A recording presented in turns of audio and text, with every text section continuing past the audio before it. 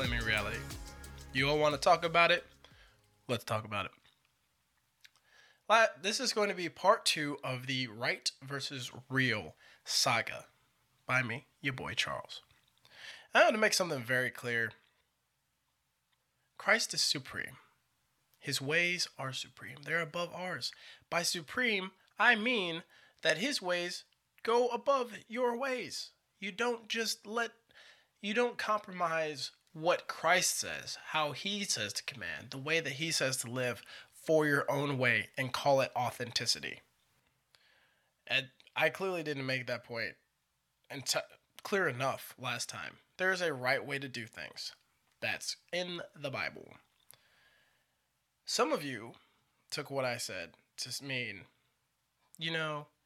if it's not about being right and it's about being authentic, then I can do whatever I want and then God's going to change me from the inside. Well, God has the power to change you from the inside like that. He's oftentimes a gentleman. And by that, I mean he's not going to force you to change. Now, all of you people who are going to just say, yep, I'm going to do whatever I want now and then go about doing the things because I can, because Jesus is going to change me whenever I want him to change me and blah, blah, blah. Listen, you turd-sniffing, knuckle-dragging, poop-stacking people. I'm trying not to cuss on this podcast. I'm not. Which is a struggle for me, okay? But you can't just put Christ on the background and do whatever you want to do and then expect him to just be like, all right, bro, come on back. We're going to come back to the house. There's a scripture, actually, that writes this out very clearly. It is Romans 6, verse 1. And I will read it for you. It says, what shall we say then? Are we to continue in sin that grace may abound? By no means. I'm going to put that in modern day Charles terms. Should we keep on sinning because we can, so that he can prove himself graceful and loving? No, that's called abusive. You're the worst kind of person. You are. If you think that you can just take a gift from somebody, grace, when someone's trying to love you and just spit in their face and do whatever you want to do, listen, you are the worst. Boyfriend, girlfriend, husband, wife, son, daughter, mother, father, anything. You are listen. You're a terrible, terrible person. I'm not afraid to say that on the line. Listen, if you are a husband, imagine I had a wife. Imagine I had a wife. And there are certain things I could do with her that she would love. There are certain things that you can no longer do. And we don't get to compromise on those things. If I get into a marriage with somebody and turn around and be like, you know what, baby? I think I'm going to go sleep with the neighbor. I'm willing to bet money that's not going to fly very well. And if we are in a relationship with God, why is that all of a sudden exclusive? Why do you think all of a sudden why is it that we think all of a sudden, you know what, he's God, he's perfectly forgiving and loving. He's like a shepherd and I'm like a sheep, and he will chase me down, for I am the one of the 99. Listen, take your pride, take your ego, take everything, put it in a bag, lay it out in the middle of the street, slam it with a bat, and then light it on fire. That's crap. It is crap. You can't abuse God's grace, because the only way of doing that, by proving yourself to be the one to abuse the grace of God, you prove yourself to be unloving. I'm not sure if you want that on your conscience, but I don't want that on mine. And I should have made that more clear, and I apologize in the first video. Yes, you have to have a heart that is postured to God, and he will change you for the inside if you let him. You don't get to it by fighting for it and striving after him. Caveat, you don't get to just willy-nilly go to the club, lay with 8 people, show up, throw $8 in the offering plate, and expect everything to be good. It's not how it works. Because that's not a real relationship. He's not your maitre d'. He's not your genie. And he's definitely ain't Santa Claus. But he loves you. So if you're willing to be in a real relationship with him, then that will manifest. That wasn't the point of this video. The point of this video was why I do not like worship in America. And this will probably be mostly a response to the group discussion that will be coming out around the same time as this video. I don't like worship in America. And I did worship. I led worship for almost 10 years. And I do not like worship in America. I'm going to give you two stories. The first, we were in college, and there was a group of us who would lead worship from time to time in the chapel. And there was one person in particular who made it a point to say that we had to sound a certain way every time, which really meant that we would just tune ourselves to her, and it would be her show, honestly, and she would do great. And she was a good singer, decent. But it was all about her, and I didn't like that. I hated that, actually. I hated working with her, and she ended up alienating a lot of people in the chapel, and a lot of people on the praise team, and a lot of people didn't come back to the praise team because of her. Sorry if you end up hearing this. It's just the truth. But I do not like when people who do worship make things about themselves. This is not your big break. This is not your opportunity to become a star. This, if you're watching the video or listening to the podcast, this is not my opportunity to have a big break. It's not. This is not about me. And guess what else? It's not about you. It's not. It's not about any of us. It's a truth. This is what this is about. I hope that everybody who hears this or sees this video takes a moment to listen to what I say, and then thinks, maybe I should investigate this Jesus guy. Maybe I should figure out what the gospel really means. That's ultimately what it's about. And if you don't remember my name, which I kind of hope that you don't, or you don't remember these videos, I don't really care. But if you gain Jesus, you could take whatever you want. It doesn't matter to me. I don't need money for this. I don't need notoriety. I don't need fame. I need you to know Jesus. Because he's the one who's ultimately going to change your life. Not me, not Hillsongs, not Joel Osteen, not anybody else. No one's going to change your life like Christ can. No one can change your life. Period. Except for you choosing to pursue and get into right relationship with Christ.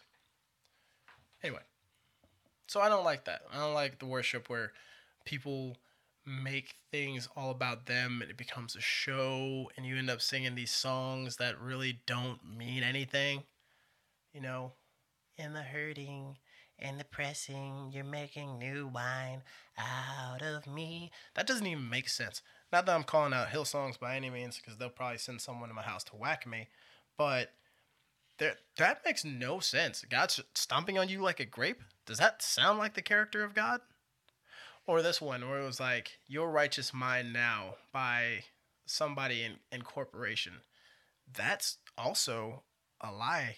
That's the law of attraction in a gospel song, which is an oxymoron in and of itself. Or there's another one that is, the Lord will never give you more than you can bear, which is also straight up heretical, and it is not in the Bible anywhere.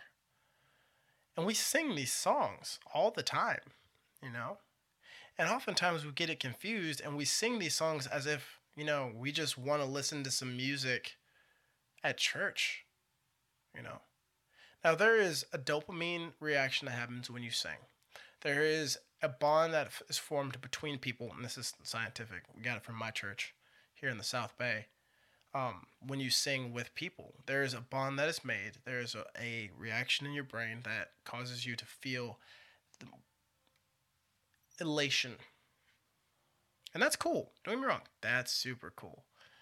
And there's value to singing. And there's value to singing corporately. But I am not of the mindset, and I disagree wholeheartedly with the concept of just singing a song because you like it in church. Which leads me to my second point. There's a song by Imagine Dragons called Demons. You know, if you feel my heat, look into my eyes. It's where my demons hide. That one. And we were sitting in church in Colorado, this little church outside of Denver, and we sang Demons by Imagine Dragons in church. Who does that? When did that become okay? Who thought, you know what? I want to sing Demons in church. Because it's a pop song that, the kids are singing nowadays. And there was somebody else who had to look at this man and be like, you know what, man, that's a good idea. Let's sing Demons to Jesus. And I don't think the song necessarily in and of itself is super heretical, which is kind of odd for me to say. But come on, dude. Really? Are you singing it? Let's be honest. Let's just be plainly and openly honest. Of all the songs you could sing, you pick that one? Really? Bruh. Listen, I can name 10 to 15 songs I could pick, like, off the top of my head, which are good songs. My Redeemer Lives, Blessings by Laura Story. Any hymn at all. The majority of the Jeremy Camp songs. Because these are songs that have a meaning. They have nature. They have something that you can hold on to. All right. I remember when I was a younger man, I was like, 10 to 12. My mom had cancer at the time. And the Lord delivered her from cancer, which is a blessing. Good gracious, a blessing. And one of the most impactful images I have of my mother, and it actually kind of makes me emotional, so forgive me, was when she was sitting on a balcony at the home I grew up in. My little brother and I noticed that there was someone sitting out there, and we went out to see her, and she was sitting with her Bible open and a stack of Bible verses that she was just flashing to memorize, And I remember around that time hearing the song How He Loves by, I think it was John Mark McMillan. And that song resonating with me, like on a core level, into my bones, right? Because at this point, you're seeing your mother, who at this point, most of us at the age of 10 really love our moms. Majority. And I couldn't imagine her doing anything to deserve cancer, or deserve to have suffered the way that she did. Caveat, when I remember hearing that song and thinking, how could God love us when I see such an innocent person suffering so badly? And now, when I hear that song, it holds a lot more weight to me. It means more. Because in the worst of times, when you are actually struggling and going through hell, He still loves you. And He's jealous for you. Now, that means a lot more to me. That song holds weight, right? Right. But some of these other songs, they're just, let's be honest, they're pop songs with a splash of religiosity in the mix. And this is going to get me kicked out of something. Let's be honest too, they do that only because Christian music has a corner on the market. Christians don't want to listen to worldly music, so they listen to the same type of music with essentially the same message, but it has a slight inkling of Christianity in it. And we sing those songs in the churches, and we make the worship service before church sound like a concert, completely just getting into our own feelings and giving this person on the stage the opportunity to prove that they're worthy of a record deal, and completely missing out on the fact that it was never about you. It was never about me. It was about Jesus. And listen, this goes to everything. If this is your pastor preaching, if it's your podcast, speaking, if it is your songs that you are singing,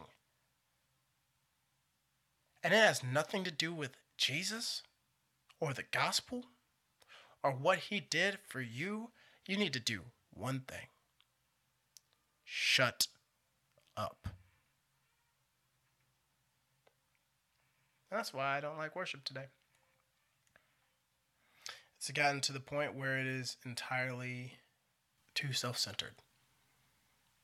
And I detest that.